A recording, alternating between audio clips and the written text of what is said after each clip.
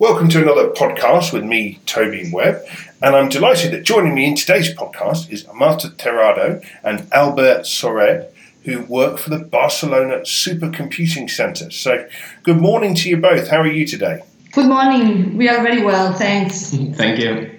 Well, thanks for making the time to speak to me on the podcast. We were introduced by a friend of mine who told me that you guys are doing some really interesting work around climate modelling and agriculture, and particularly with regard to wine. So perhaps you could tell us a bit more about the work you're doing. The Barcelona Supercomputing Center, there is a science department, and we are about 96 people working in air quality and climate. And we are organized in 4 different groups. And in our group, our main objective is to do applied research. So taking into account the needs of the society, of private companies, of administrations, we try to provide useful information, taking into account the knowledge that we have in our department. So, for instance, for air quality, we work with the Barcelona City Hall and we help them to define air quality plans. And for climate, we work with energy companies and agriculture. We help them to provide forecasts for the forthcoming weeks, months, and years. What are your forecasts showing you at the moment that's relevant for agriculture and for the wine sector? We cover different forecast windows. In agriculture, there are different questions, and we address them using different models that combine different forecast windows. So, for instance, when we talk about seasonal predictions, we provide information for the forthcoming months, and it's really useful for them in April to start defining the whole growing season, to know if in summer there will be a heat wave, or to better plan different tasks that goes from April to October. And how far ahead do you feel that you can credibly forecast the weather? I know there's been a lot of debate about this in the past, and of course we also know that climate change is leading to significant unexpected weather volatility, which is causing all sorts of problems in agriculture. So I'm just wondering, how far do you guys feel you can forecast ahead of time? Up to now, the way to know what's going to happen in the forthcoming months, it was to assume that the past is going to represent the future. So we call it this climatology approach. So to average the last 5 years or 30 years, so a sample of data, and then to say, okay, more or less this is the range that is going to happen this year. But it implies some shortcomings. So the first one is the length of the sample. So it's important to include more years. The second is that every year it is different, and now we also have climate change that it implies a climate trend, but also climate variability. So every year we have extremes, and these extremes are even more extreme. Our objective is to demonstrate that climate predictions are useful. Okay, so we don't want to provide only the forecast. Our objective is to do an assessment, taking into account the specific needs of the users, and then also to provide the forecast. But we see it as a way of developing the science, because now it's the point that this technology seems to be quite mature, and it's important to take all this information and provide this information to the users to be used. And regarding the time scales, because you asked how far away you are able to predict, and I think here it's important to make a differentiation between what we call very short term, which is a prediction for the next following days, then what we call medium term, which we refer to predictions that are for the next weeks and months and maybe years ahead, and also the long-term predictions, which is the weather that we're going to have at the end of the century, for example. So all these different time scales can be predicted quite robustly. So it depends on the variable, of course, you are interested in. It's not the same predicting temperature or the change in precipitation or wind. Each variable has its own casuistics. But an important point here is that the BSc, for example, our group, is specialized in this medium-term prediction, which is for the next weeks, months, years. So even if science can predict at all time scales, we are mostly focusing in this medium one. This is especially relevant for several sectors because users need this kind of information. So usually when we talk about climate, people think about what's going to happen by the end of the century, but there are many companies that they need this kind of information to know what's going to happen this year or in the forthcoming years. And when you say medium term, what's the kind of upper limit there in terms of years? Is it sort of 10 years out? What would be the upper limit of the timescale? Yeah, the upper limit would be like 10 years. Yeah, 10 years. But it's true that when we talk to users it depends on the user as well. So even if we can predict 10 years, maybe some users from the wine sector are only interested in the next months. We can provide both kinds of information, let's say, with the models we are using. Okay, that's very interesting. I mean, it seems very clear to everybody that the long-term picture on climate change is not looking good at the moment unless we make very radical cuts to greenhouse gas emissions in the next 10 to 12 years. I think that's pretty clear.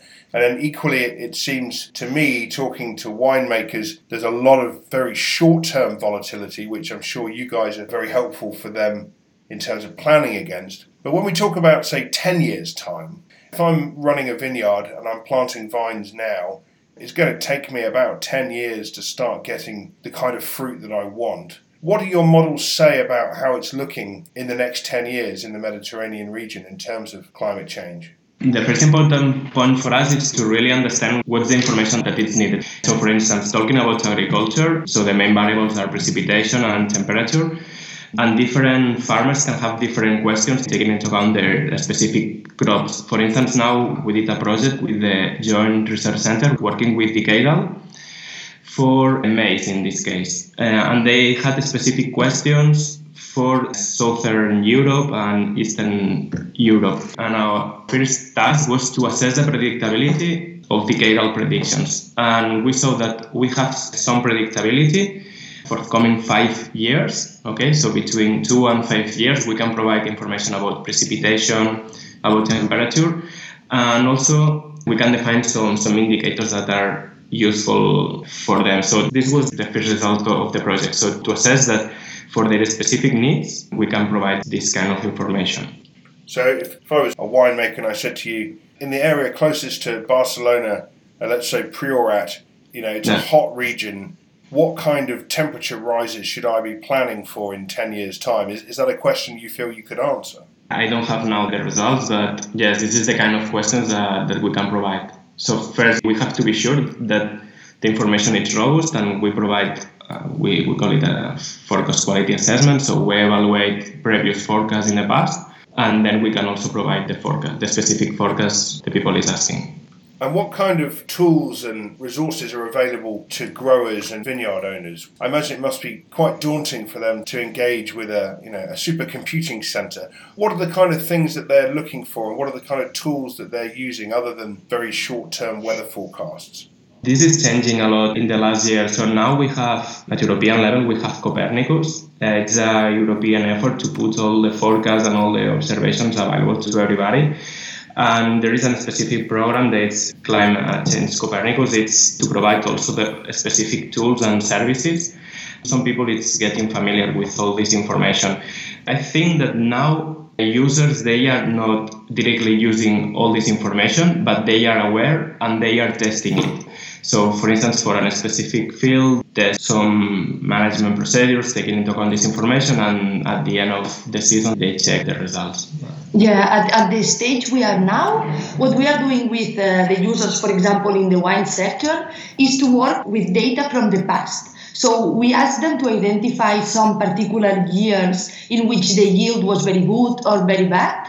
And then we show them the prediction that would have been available at that moment. And we ask them, which decision would you have taken if you had this information before? And then we start understanding how they take decisions and how do we need to show them the predictions that we produce. And in this way, they also get familiar and aware that these predictions exist and can be useful for them. There is something that is important here, is that we have to learn their needs. They have to learn also about the limitations of these simulations, because if they use these simulations in the same way that they are using meteorological forecasts for tomorrow, for the forthcoming days, there will be an error. So it's really important to really define the specific problems and then to develop the science to answer these problems. Okay, thank you. I'm curious, how do you connect with winemakers and vineyard owners, and what do they tell you that they are worried about? Are they worried about rising temperatures meaning too much alcohol in their wine? Because, the wine that's produced locally around Priorat, it's already up at around 15% alcohol. once you get above sort of 16%, it gets actually very hard to start classifying it or to continue classifying it even as wine. So, I mean, what are the things that the winemakers and grape growers are saying to you that they're worried about? Yeah, actually they are worried about many things, many issues. But regarding these levels of alcohol that you are describing, these levels of alcohol are high in wines because we have warmer temperatures and then alcohol accumulates earlier than it used to do in the past. So the questions that they want to solve is at which date they need to start harvesting, for example. Because if they start harvesting the day they used to do it in the past, for example, the levels of alcohol would be too high. But then if they harvest earlier than usual, it's true that they can reduce these levels of alcohol, but then the wine tastes differently. So we are just asking about which is maybe the best period to do this harvesting in order to reach a compromise between these two factors, for example. This would be one question, but there are others. They are also very interested in knowing the number of pest treatments that they should apply, because also precipitation is changing and pests are very related to precipitation and temperature.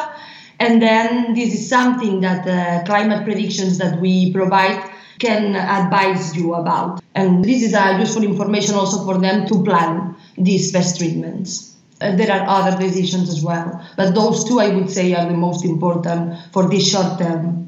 And how do you get connected with grape growers and winemakers? How do they find out about the work you're doing? I'm curious as to how you kind of come into contact with them.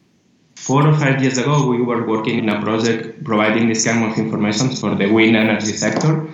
In that case, we were working with energy companies. And then one of a wine company that is here, but it's an international company, it's called Bodegas Torres. Yeah, we met in a meeting. Yeah, they saw what we were doing for wind and temperature, and they say, okay, and can you do it for these specific questions in this region?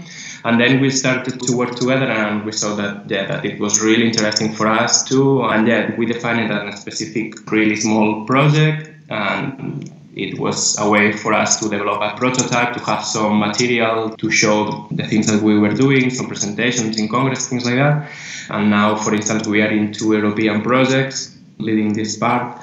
Now it's more easy, but at the beginning it's something like that. And the important thing to stress, I think, here is that in the past, these users from the agriculture sector were just users that had nothing to do with us. But at that moment, they are also partners in the projects. That means that scientific institutions are participating in the project, but also users. And we are committed to deliver in these projects. So it's a task that they need to fulfill, and we are developing this kind of information together.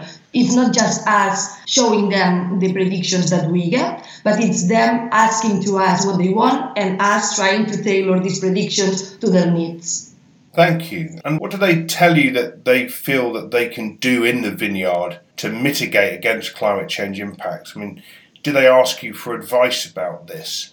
I ask because, on my wine blog, sustainablewineblog.com, I've interviewed maybe 50 winemakers, and I always ask them about climate change. I always ask them about alcohol levels, and a lot of them talk about things like better canopy management and other techniques that they can use in the vineyard. Do they ask you about this kind of thing? And do you think there are limits to what can be done in that area? Yeah, they ask us about these things, and they can do different management actions, let's say. It will depend always on the vineyard, so you need really to sit with them and understand the characteristics of the vineyard they own, because not all of them are the same. Not all the vineyards around different places have the same problems. And for example, in one of the projects we are involved in, which is called MedGoal, is a European project, a European H2020 project, we have developed what we call an info sheet, which is a piece of information, just 2 pages, where all these different management actions are described. So the users in the wine sector have told us, for example, I need to know when I need to prune my plants, or I need to know where I need to start the pest treatment that I was mentioning before, or also when I need to start fertilizing, or when do I need to irrigate. These kind of different things, these are decisions that they come to us with, and then they ask for advice. Yes, if you want, we can share with you this info sheet, and I think it's very complete because it has two different timescales. One is this medium-term timescale, so the decisions and the actions they need to apply in the next months, but then we also have some actions, some decisions they need to take in the long term. For example, where do I buy new areas for planting, or which kind of varieties will I plant in the future? And these are also questions that they ask to us. In another project, it has a similar approach, but in another project there is a specific question. So the project focuses on 3 different fields, one in Portugal, another one in Catalonia here, another one in Italy. And in this case, the farmers want to have information about crop forcing. So they apply crop forcing for these specific locations, and they work with our data to see the difference between the field where they apply it and the other fields where they didn't apply crop forcing. Could you just explain that? You said crop forcing. I want to make sure I understand what that is. Crop forcing is pruning at the beginning of the season. So once the plant starts to have leaves and everything, you are intense pruning, and like that the plant has to start from raw. What they want to do with this is that the critical season for the plant, that is more or less in July, August, it's the typical season also when we have heat waves. So with this extra pruning, you do like a delay on the plant, and then you move the critical season for the plant to September. Great, thank you. That's very helpful. One final question. You mentioned the Copernicus platform, I believe, around consolidation of data and information about this. Do you see a time coming soon when sort of big data and maybe even artificial intelligence will be able to play a bigger role in helping agriculture in the Mediterranean and winemakers have a kind of real-time information flow to improve their farming and mitigate against climate change? All these things are starting now. So we apply artificial intelligence for specific things, but we use a dynamical model. So we use a model that resolves what's happening specifically this year, and then we use artificial intelligence to calculate some weather regimes or circulation types and see the impact of these circulation types on specific variables. But we don't do a forecast based on statistical properties, so using directly artificial intelligence. Of course that there is a lot of things to do here, and also the European Commission is putting a lot of efforts here, but I don't know how it's going to evolve now. Okay, but thanks very much to both of you for your time.